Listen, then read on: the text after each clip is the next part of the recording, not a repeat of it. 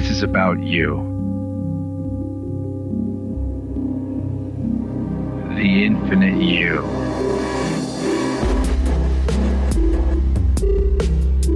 The part of you that can't be seen, can't be smelled, touched, or tasted. But you know you feel it. Who you really are.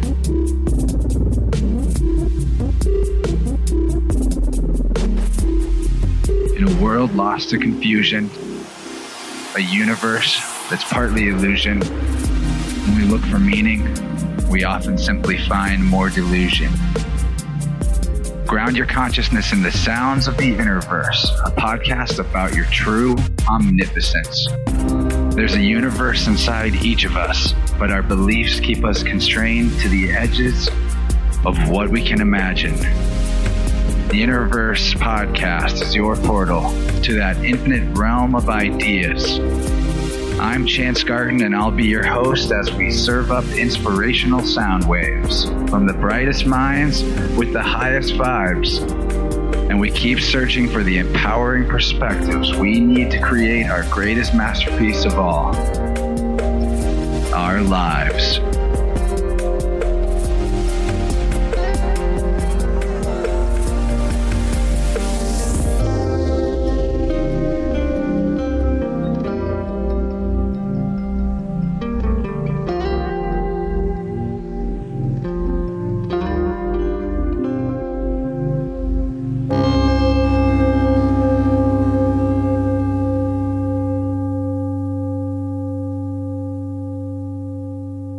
What's up? Welcome to the One Within All. Thanks for tuning your digital device to the Innerverse.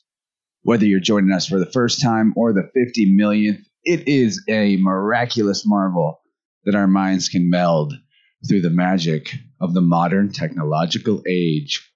And we can have this type of talk about the One Within All, which is what I like to say in my most frequently used opening statement.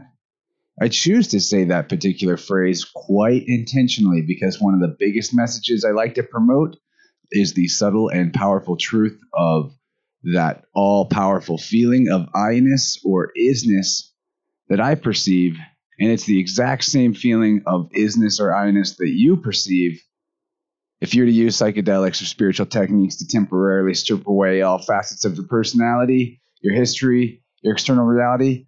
What would be left? Even without language, the feeling that I am is the common spark that fuels all life, the entire universe, and everything. It's the tangible connection to the otherwise unspeakable, undefinable mystery that is infinity itself. In science, the I am is actually called the hard problem of consciousness because there's that pesky little fact that no matter what mechanisms are modeled, it is impossible to create a scenario of consciousness emerging from unconsciousness. So it must have always existed. Aficionados of quantum physics will be familiar with the primary role that conscious awareness plays in manifesting phenomenon from potentiality.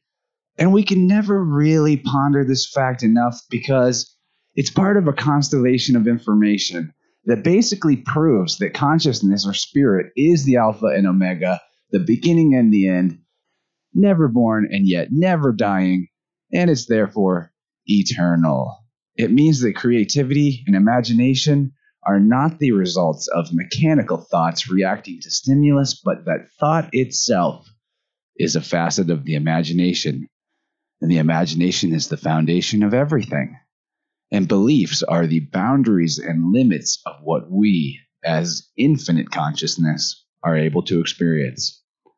Here to break down the components of consciousness and help us integrate a more complete awareness of our universal situation is today's guest, Paul Linda. Paul is the founder and director of Shift, and he acts as a guide to conscious evolution through writing, speaking, personal coaching, and utilizing a lifelong and extensive background in eclectic spiritual practices, all to shine light on the wider horizon of our infinite reality. Paul is the author of an excellent book called The creation of a consciousness shift. And he is here today to talk about some of the very simple concepts and practices we can fold into our perspectives in order to bring more love, growth, and freedom into our lives.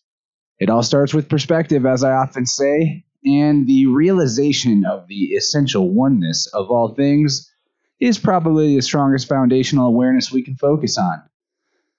I'm sure Paul will have plenty to say about the nature of the true higher self and how to filter out the noise of the ego and material reality to illuminate and elevate ourselves from identifying with the less virtuous aspects of our personalities.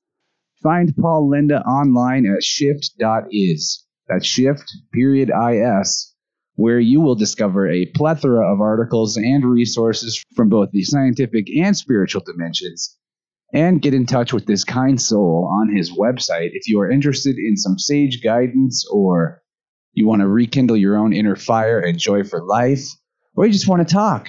You can find links to Paul's website, his book, and YouTube channel in the show notes for this episode, along with the link you'll need to sign up for Interverse Plus, where you can gain access to the extended version of this episode, 2 hours long instead of 1, and a huge archive of double-length episodes for that low price of $5 a month.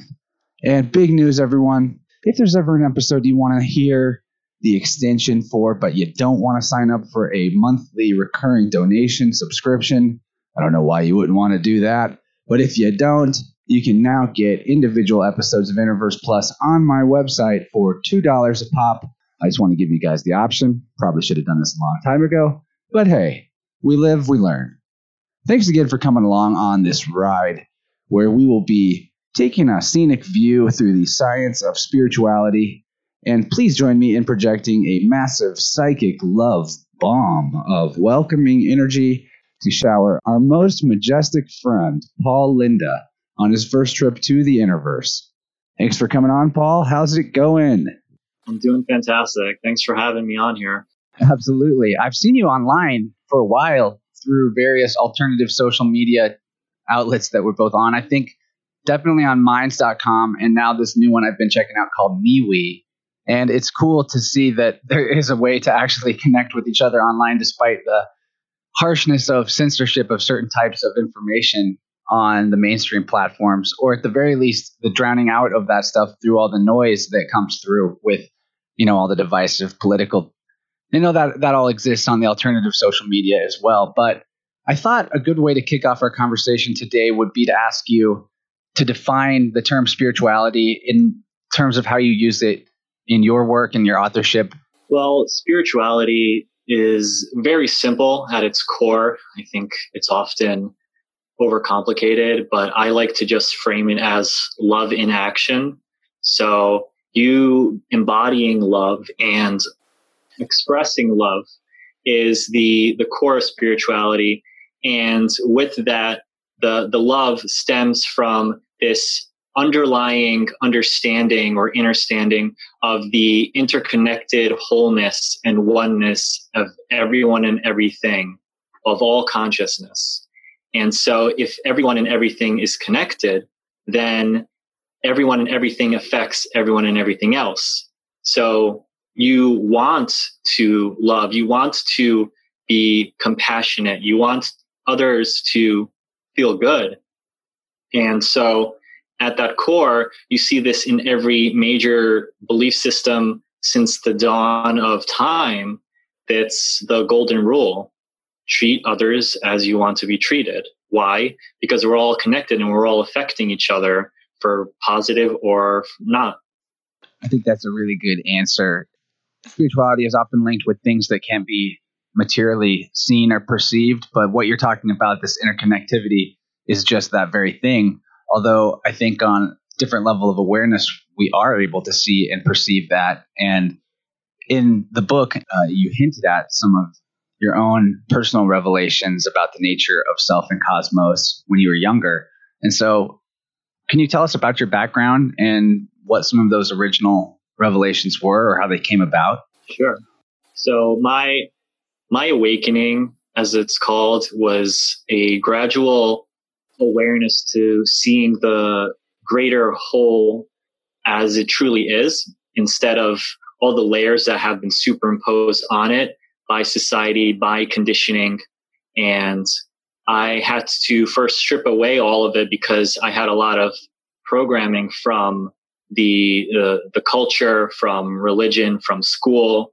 And so at some point during adolescence, or at the beginning of adolescence, when my brain started able to think for itself and question things, I was seeing like these things don't make sense. Like there's a lot of things in reality on this planet that don't make sense. So I looked into, if I can find alternative perspective, and boy, did I find alternative perspectives.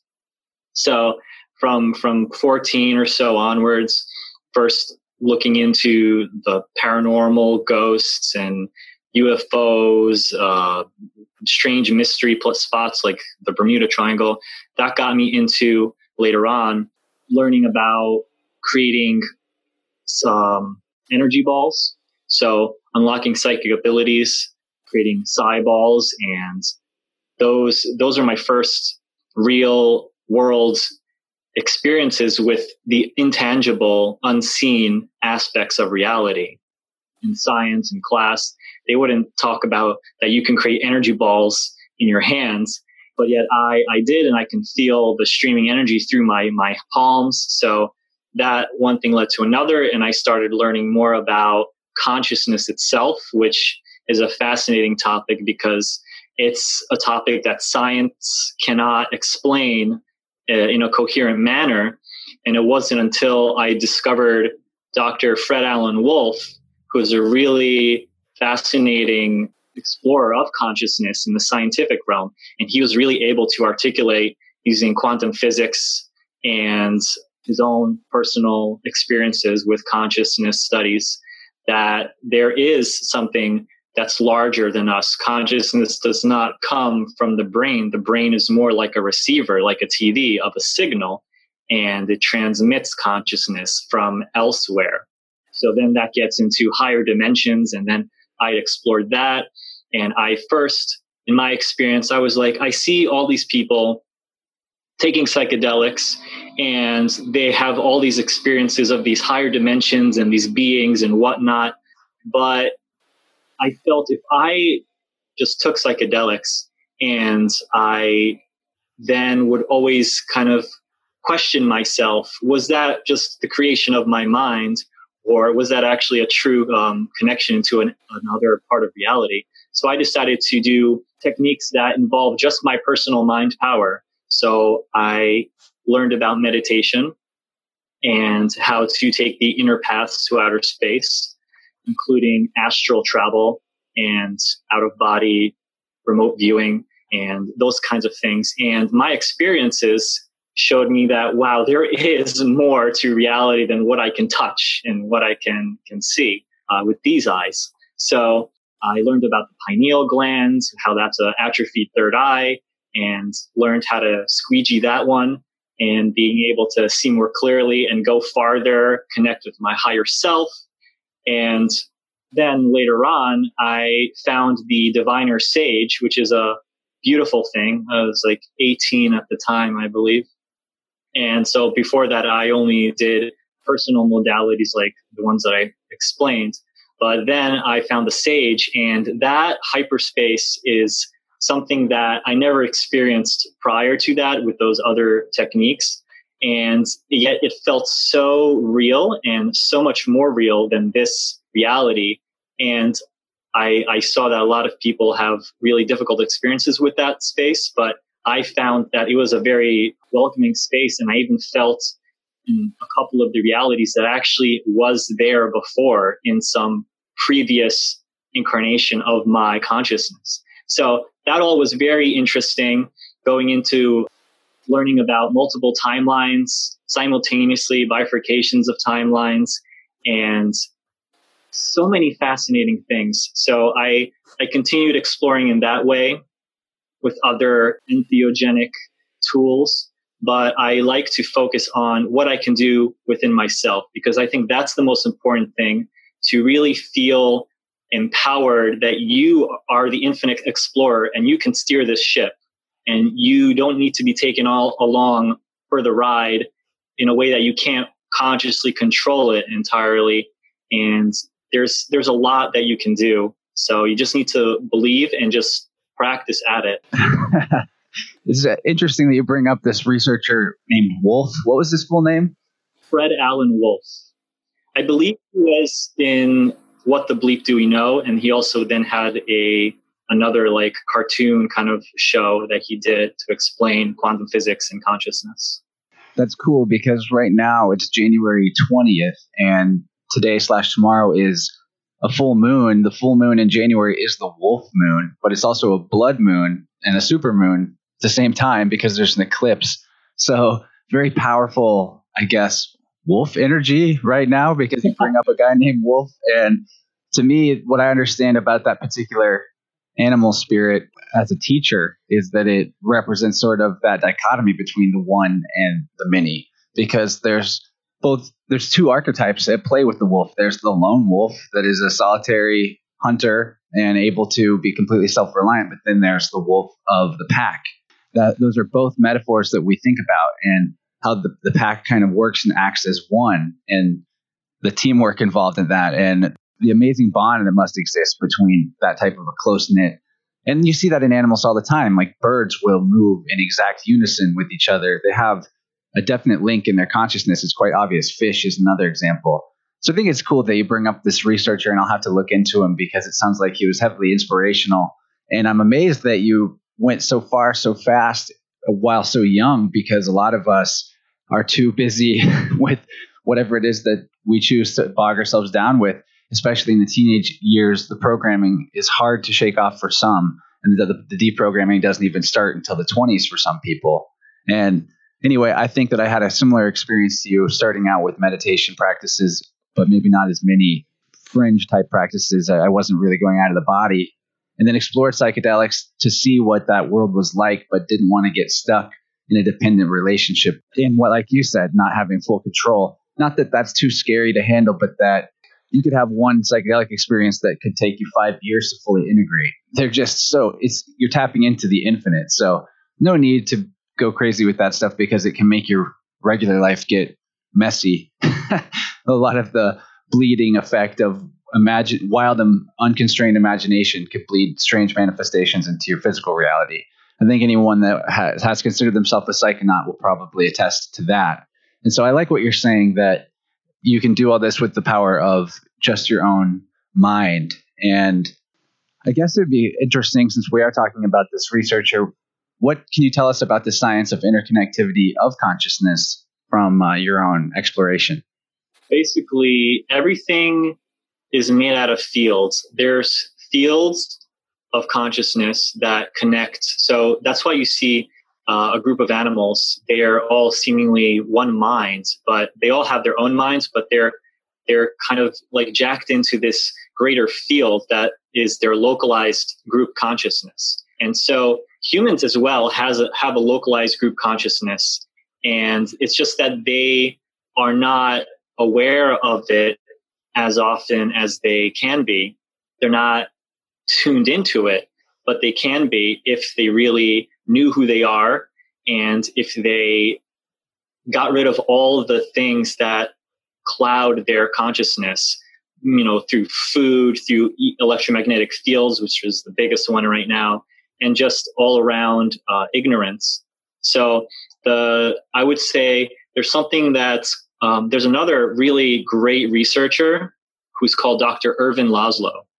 And he's been writing about the science of consciousness for decades. And he's got this great book called Science in the Akashic Field, I believe.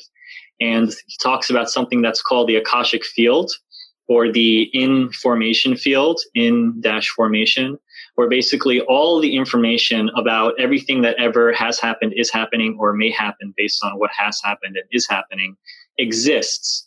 And we can all tap into it because we're connected to this Akashic field, the source field.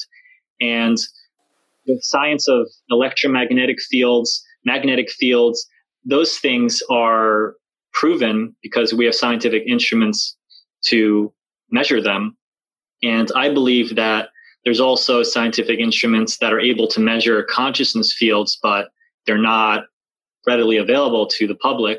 But I think the explorations that you can take through meditation, through remote viewing, astral travel, you can see and you can tap into these grids, and these grids of consciousness are kind of like these cosmic highways, which you can also see in the universe itself. So I like to explain it as the old Hermetic axiom, as above, so below. So everything that we see in our physical reality, it's very simply reflected in the non-physical reality. And everything that's on the macrocosmic scale is reflected on the microcosmic scale.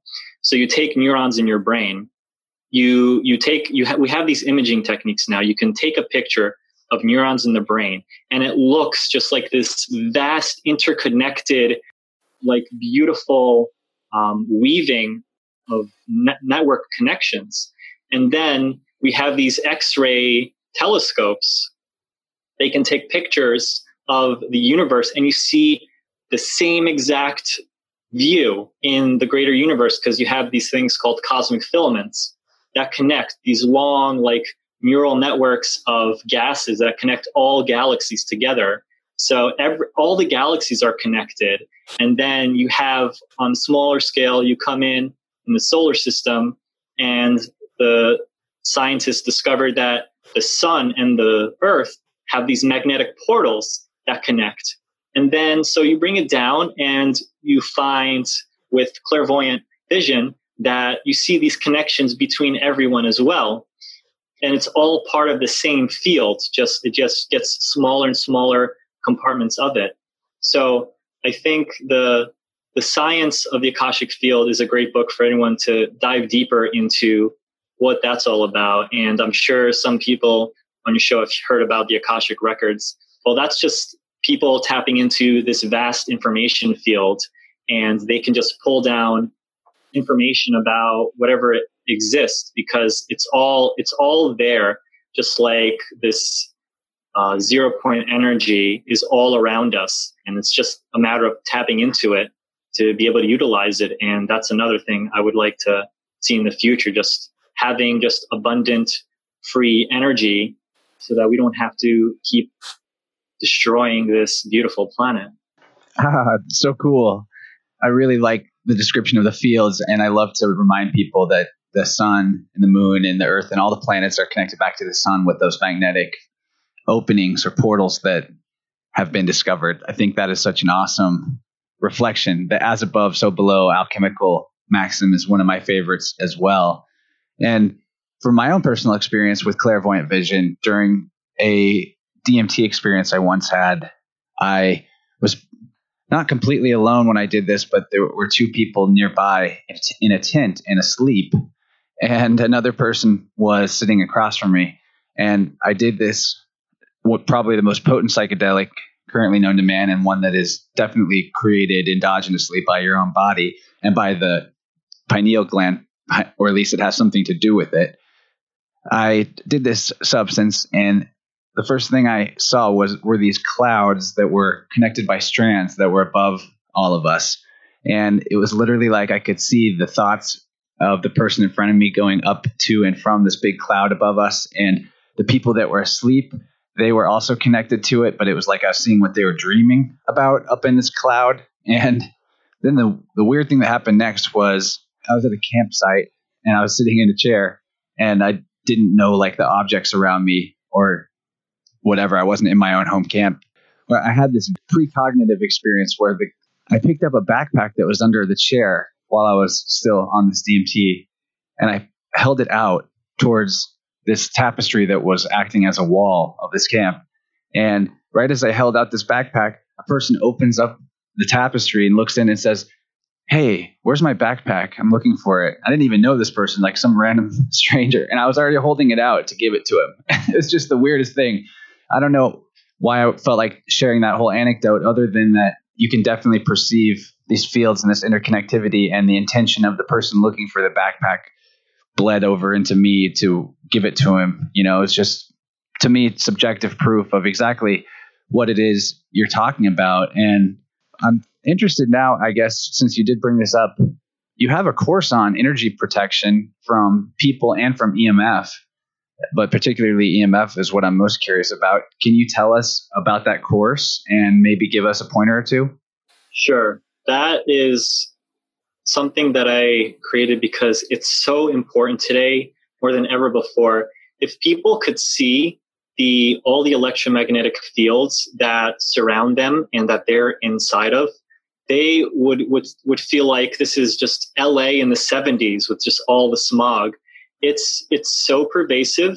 And there's actually a really amazing artist that created these visual depictions of what all the Wi-Fi and EMF signals look like.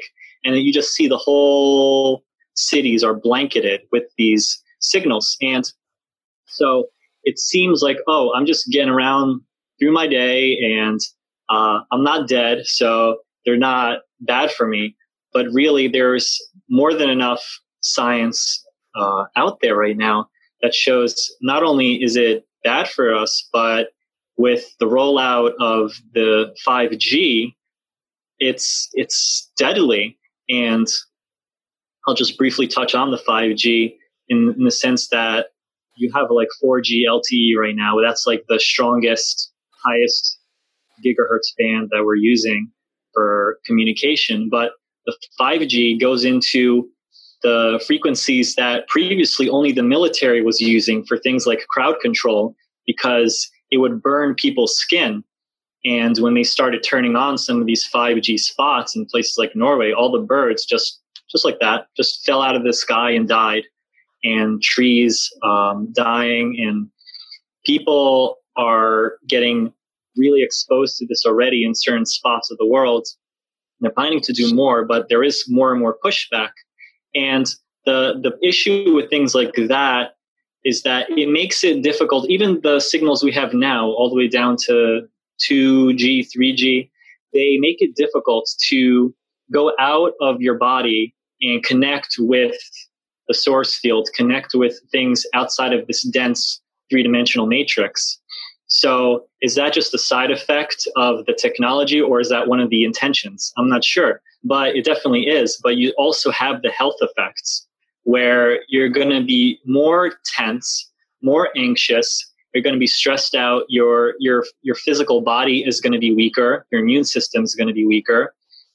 And one of the reasons I believe why there's so much depression and why there's so much autism is because there's more electromagnetic pollution that we're being exposed to.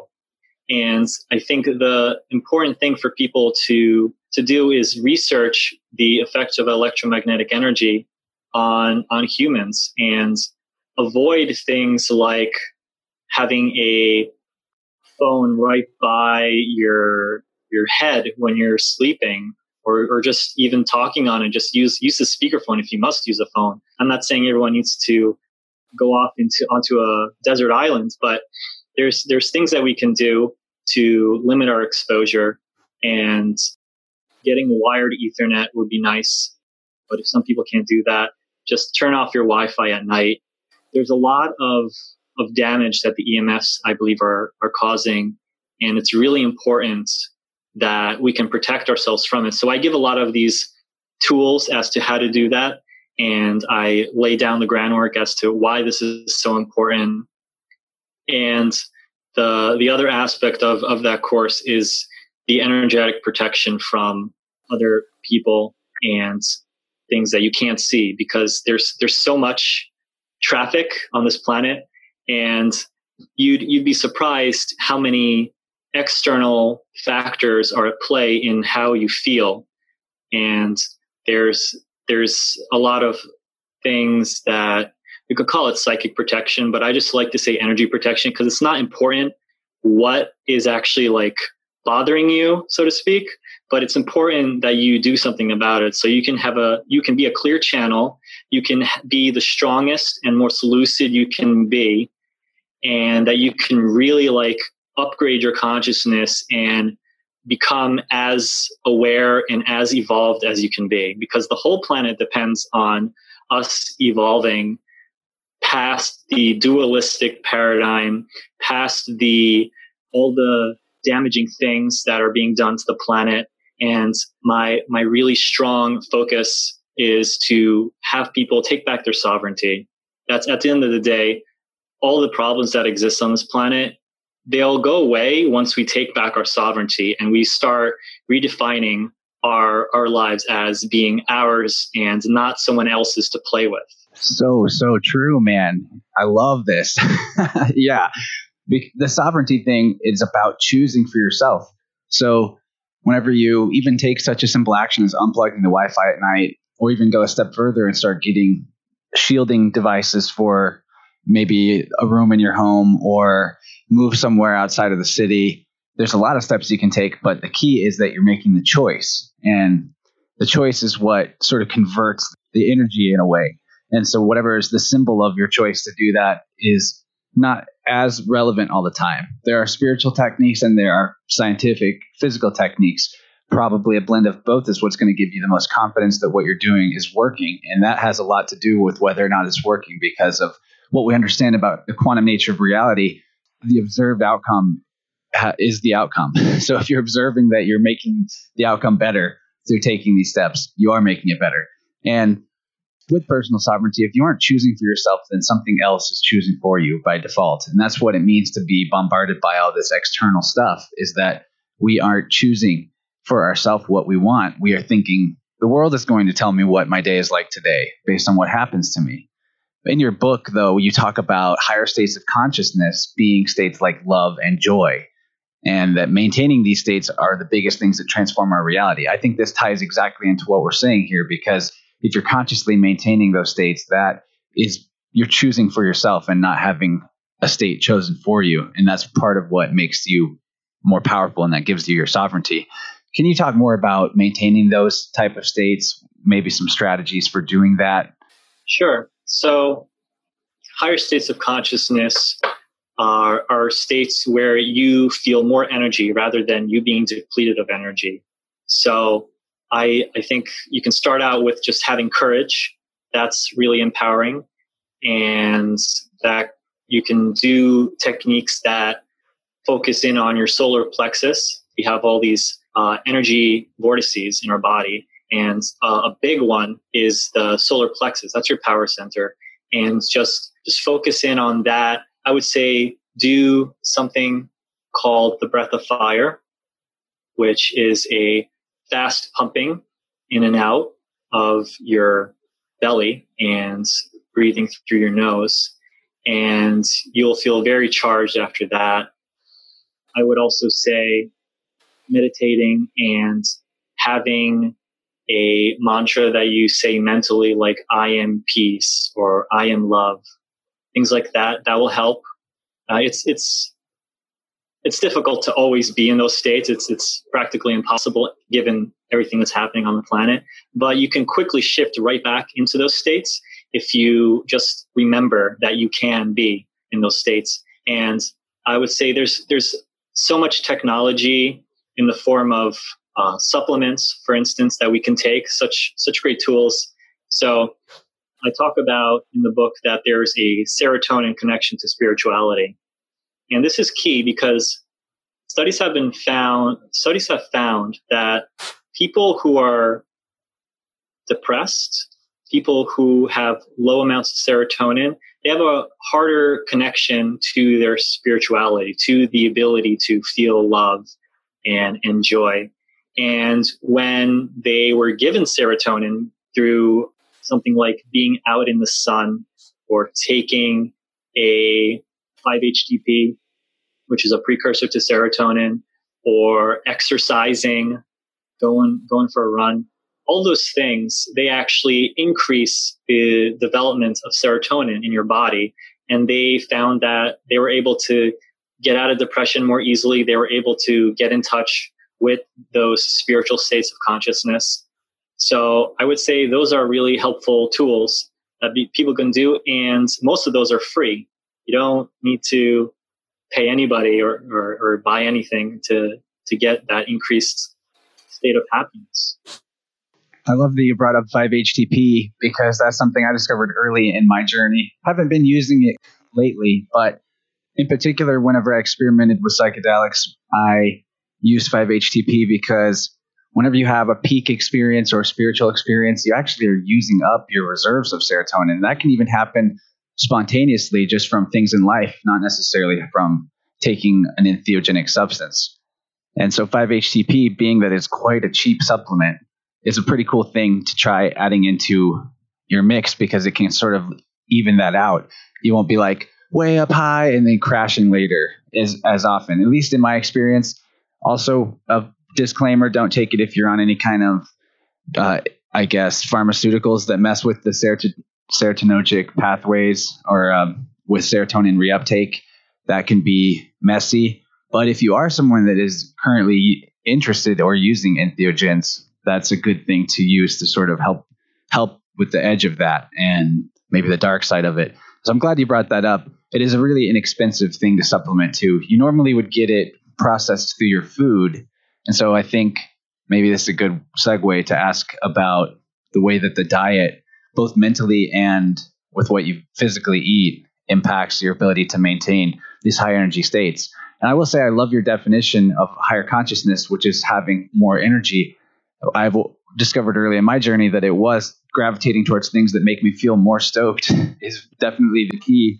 Things that make you feel more drained, you need to figure out why that is, whether it's a perspective or an idea about that person or situation, or it's actually something toxic that's in your vicinity or you're doing. Yeah. One more thing I want to say previously with the 5-HTP. So you could also take alternatively L-tryptophan, which is an amino acid that also helps in the production of serotonin.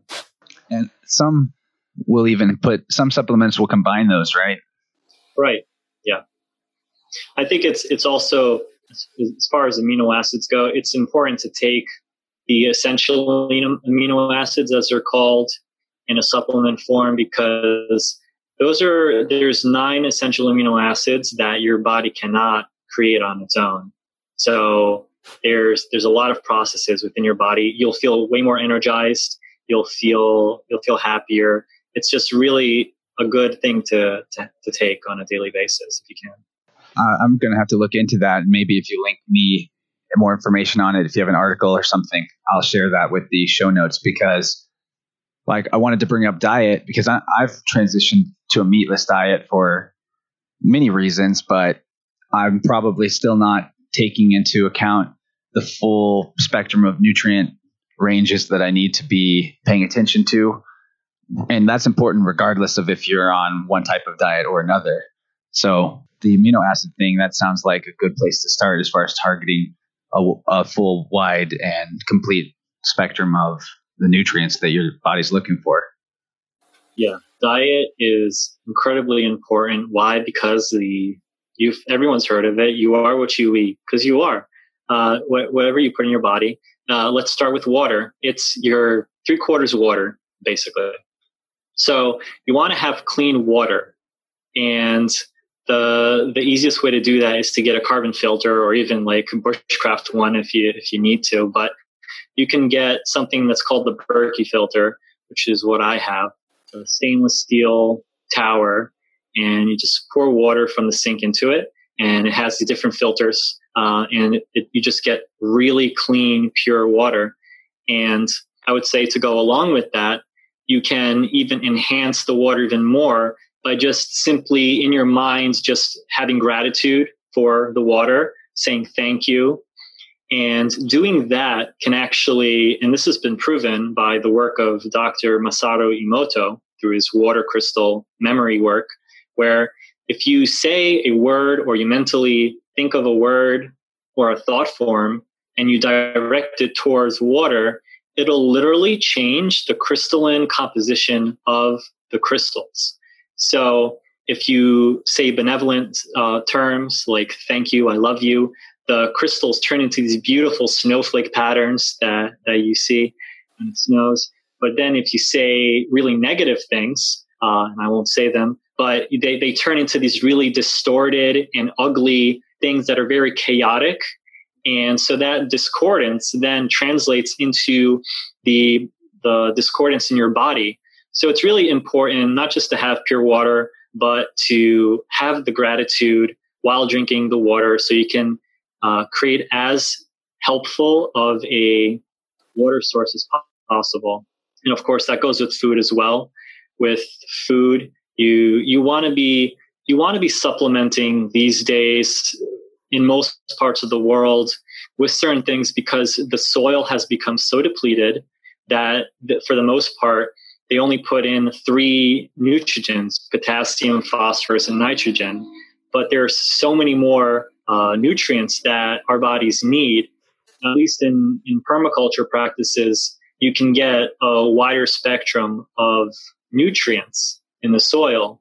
But usually the produce people get and processed foods is just a whole nother ballgame. They're very depleted of food, of nutrients, sorry. So I would say at a minimum, people should take vitamin D, particularly during the winter time when they're not able to get sun, because studies have found that Americans are incredibly vitamin D deficient. And vitamin D is also an important component of the creation of serotonin. When you're out in the sun, you're actually creating vitamin D for free, and then you get the serotonin as well. So vitamin D is very important. Magnesium is very important. That goes along with the vitamin D. They work synergistically together. So if you take them together and you take the vitamin D in a capsule that has olive oil, they're very helpful. Magnesium is just good for your muscles. It releases jaw tension, and it's really important for your blood circulation. If I ever have a headache, I'll just pop a magnesium, even if I took one already, because it's really helpful. Those are really 2 really important ones. I would also take the essential amino acids. Besides that, there's everything else you can get in food if you get food in the right place. So for the most part, organic food should have more vitamins than you're used to getting through conventional, but that's not necessarily always the case. You're gonna want to ideally get like food from a local permaculture farm, or just grow some of your own food. But it's difficult. I understand that. So it's important to just supplement things on top of our food that we get. I would say there is no one diet, because I've just looked into this for so long, and being the son of someone who was really obsessed about nutrition and who was into organic food before organic food was called organic food, and we were looked at as weird for getting it. It's no diet fits for every person. Everyone is different. Everything related to your blood type, related to your epigenetic markers based on what your previous generations ate and where you live in the world. There's so many factors at play as to diet. So just to say, raw vegan all the way, like, no, that's not going to work for everybody. Or like you can be, vegan for several months and it'll be great because you're in a tropical place where your body doesn't need these calorie dense foods, but you're going to end up having an issue if you're living in Alaska and you're trying to be a raw vegan. So I think it's very important to get food, first and foremost, that has the most life force in it, and that's the cleanest food. So food that's the freshest. That's why if you're getting organic bananas from South America, they're not going to be as healthy for you as organic bananas from somewhere more local in the States. So you want to look at that, because everything has energy. Everything, and if you cut a banana off a tree, it starts depleting from its life force from that moment onwards. And the closer you are to eating it off the tree, the more prana, the more life force you're going to get into your body, and then the more energy you're going to have. So with diet, you just talk about it all day, but I think those are the really important components, I would say. Yeah, I think that's a wise and well-rounded approach to diet. Specifically, the point that we're all different, both in stages of consciousness development and what our physical bodies have evolved to be based on, recent history. That does play a factor. I know the blood type thing. Once I looked into that, I found it to be quite helpful. Certain foods being to consider that. It's not that necessarily the research that I looked at was 100% right. Like, this is good for my blood type, this isn't, because some things fit, some things didn't. But it got me thinking about, well, wait, I'm not exactly like everybody else. Maybe there's a reason why I'm kind of averse to eating tomatoes even though I don't have a particular reason for that.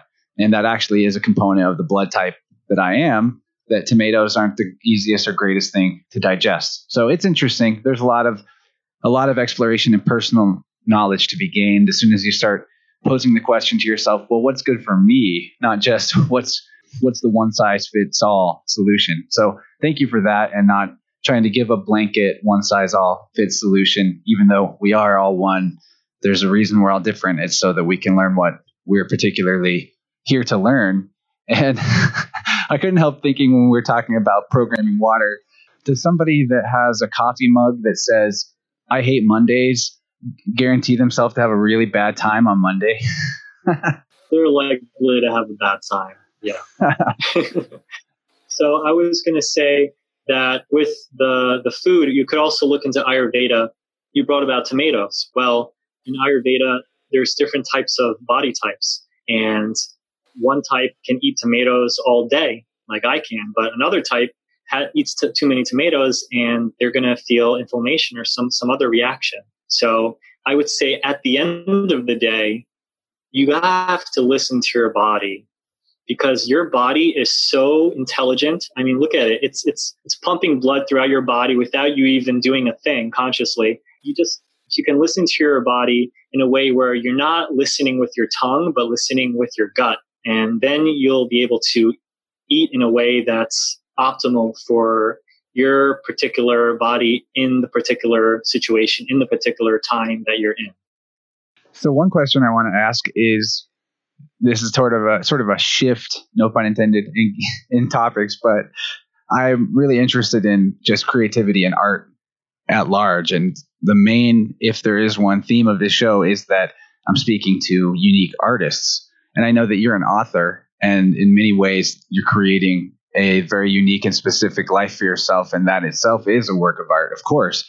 But I'm curious if you have any other creative outlets and what role you think imagination really plays in our spiritual development as a whole.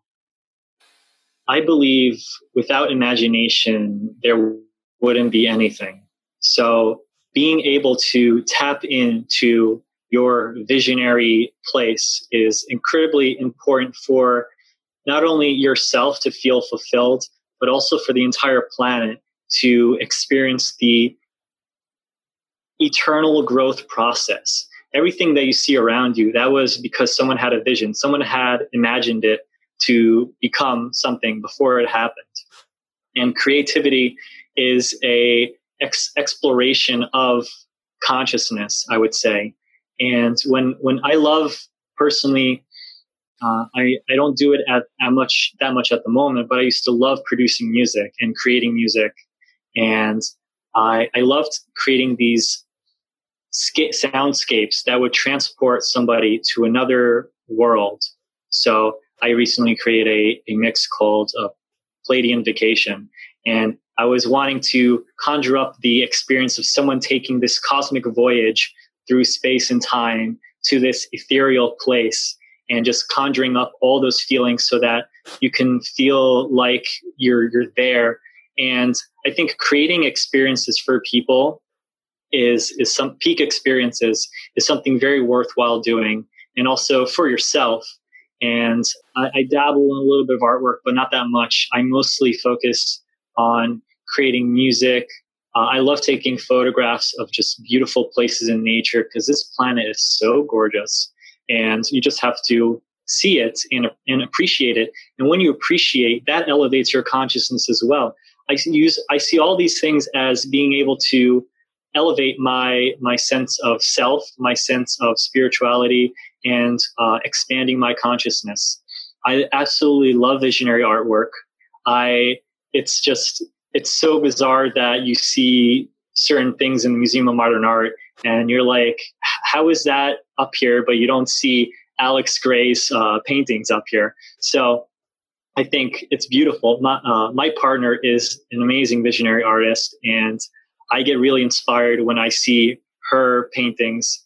And I wish I can do the same, but I think I just don't have the patience to be, doing that for so long. But I can see things in my mind's eye that are just these beautiful kaleidoscopic fractal patterns of light. And I love that there's people that can translate that into this physical tapestry. I'm curious if there's anywhere I can see your partner's artwork, because I'm always just blown away by the unique expression that someone who would be called a visionary artist can bring about. Each and every person who is doing visionary art of any type is creating something so unique and beautiful. And I appreciate all of it. I personally have gained a lot from the process too of just plugging away at something and keeping your intention and energy working on it. Even if you don't have, quote unquote, the skills to make something that's photorealistic or that looks the way someone else looks, if you just put the time and energy into it, something will emerge that's unique and different. And the energy itself will make the creation bigger and faster than what you even possibly could have imagined it to be, especially if you're early in the process. For me, it's kind of like channeling even. I don't particularly visualize a thing so much as I just flow with whatever ideas come out right then in the moment. And that's another great thing about art. You can use it as your imagination is kind of like a very multifaceted tool. You can use it to shine a light inside and look at stuff and see images, or you can use it to almost like a third ear. And automatic writing is a thing that I found to be quite useful for even automatic speaking, in a sense. Like, without being in a full trance state, you can just ask yourself a question, and the first thing that comes out of your mouth, listen to that. There's so many ways to tap into self. It's not really that big of a mystery, as it turns out. This whole infinite selfhood that we're all expressions of. But while we're here in the last couple minutes of the free show, why don't you give everybody, I guess, links to where they can find you online, where you might like to connect with them on social media, and maybe tell us about anything that you're currently working on project-wise. Everybody can reach me at my main site, shift.is. It's a website focused on personal evolution and collective evolution. And you could also find me on minds.com, which is a alternative social network that I would love to see more conscious community get on. You can find me at minds.com/shiftisnow. And I'm also on Twitter at Paul Lenda, and on MeWe as well. I'm on there. You can find me Paul Luminari. And on YouTube, my channel is called The Luminous Shift. And I have 2 courses available. One is for energy protection. Another is for heart lucidity, creating the heart perception, so you can experience reality through your heart field. And also, I have a reality alchemy course coming soon that's going to be really helpful. It'll show you how to play with reality and do things that you may have not even believed were possible. But I'm also available for consulting, coaching, guidance, and all that information is available at Shift as well. And you can also find my book, The Creation of a Consciousness Shift, on Amazon, or you can grab an ebook copy on the Shift's website in the store section. Yeah, I do recommend people check out the book. I'm curious, is your music online anywhere? Yeah, on SoundCloud, you can search for Turquoise Memories, or on YouTube as well, Turquoise Memories. Radical. All that stuff is going to be linked in the show notes for you guys. One last question for the free show. If you had to give someone just one pointer or technique from the book that we've been talking about, and something that we haven't already touched on, what might it be? I would say, listen to your heart. Your heart will let you know what's the most important thing for you to do. That's a good message. It's one that resonates loud and clear with many of the recent and past guests on the show. The heart-centered life is the fulfilling one. And of course, Earth itself is an anagram of the word heart. And most of the stuff on Earth is green. And in the chakra systems, the heart is green. I think that we're trying to be shown a message here that it's about balancing the two sides of ourselves, the physical and the non-physical. The fact that we walk around without a head should tell us something. and that you can see your whole body below you, but where's your head? You have to look in a mirror for that. And that's what we have each other for, is to be these divine mirrors. So thanks for coming on, Paul. And we'll talk to you on the other side with the Plus members. Yeah, thanks for having me.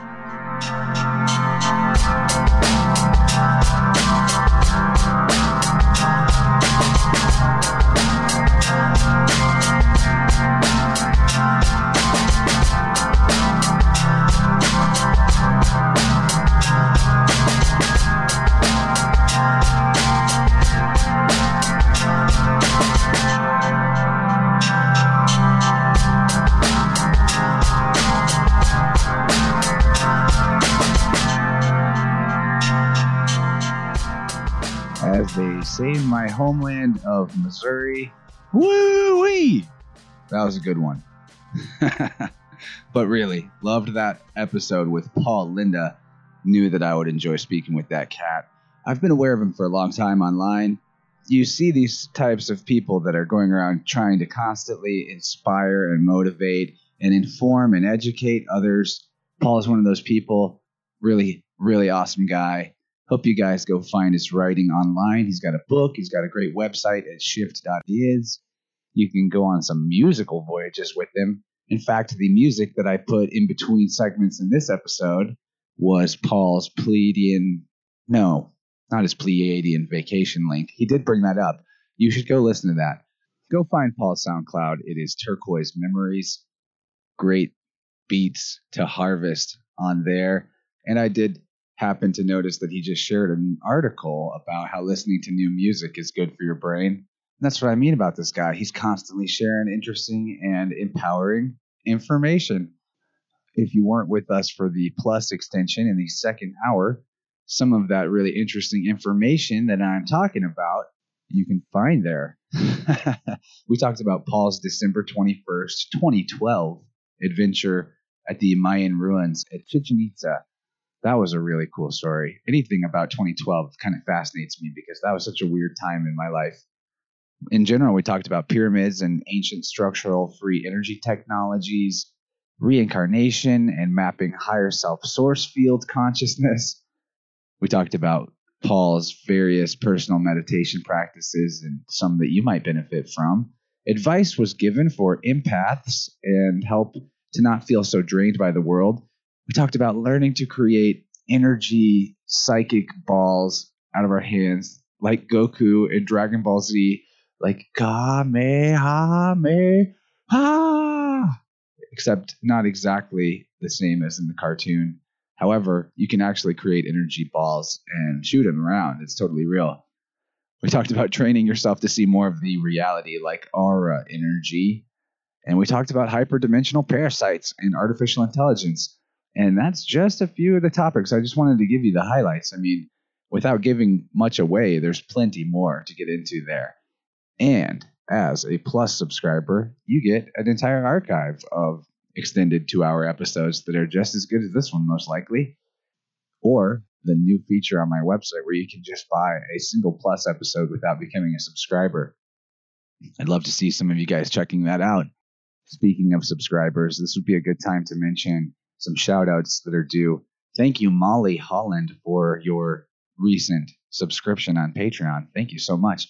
And a big shout out to Kurt Dickinson, my Fractal Family, really awesome brother, for keeping up a $25, recurring monthly subscription. Thanks, man. Above and beyond. You're doing 5 people's job for him because that could have been 5 regular Plus members at $5 a month. Thank you. I do need all the support I can get to keep this thing improving, growing, evolving. and getting better, all of the above. I'm going to keep doing it regardless of if I get any money, but if I get more money, I can get more equipment. That's kind of the first and best thing. And then maybe even, who knows, like start supporting myself a little bit off of this podcasting gig too. That would be quite an awesome thing. I can definitely imagine it being the case. So help me bring my imaginary dreams into reality, real reality, by becoming a Plus member. I'll stop begging for now, but I don't know if that constitutes begging. I do have one more shout out to give. The new intro music that you heard this episode and the previous one is going to be the intro music going forward, is by Wisdom Traders, good friend of mine, David Duncan, who makes awesome beats on SoundCloud. You can find it at Wisdom Traders. Go check him out.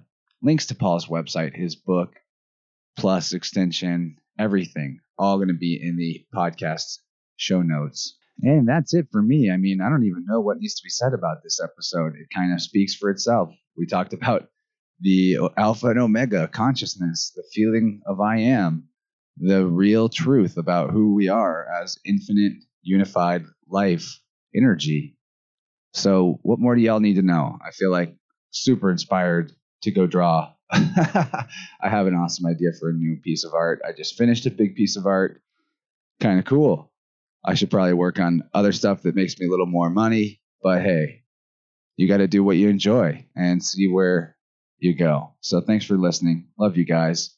Got an excellent set of guests coming out in the next couple weeks. Really excited about how my schedule's looking. All thanks to the really great time I had at the Full Moon Metaphysical Fair. So thank you, Desiree and Charles Foltz, for putting on the Metaphysical Fair that I was just at. If I met you at that event and you're checking out the show, thanks for tuning in. And I hope you find more of what you like. You guys know you can always hit me up through my website, through social media. I'm all over the internet. I'm on there too much, actually. Make it a little bit nicer for me by saying hi, dropping a line, giving some feedback about the show. Whatever you want to do. Telling me you hate me. I don't even care. I'll laugh. Okay. But for real, guys, I've got to get out of here so I can start working on the next one. Thanks for listening. See you guys next time. Take care of yourself. Love yourself. All of the above. Bye-bye.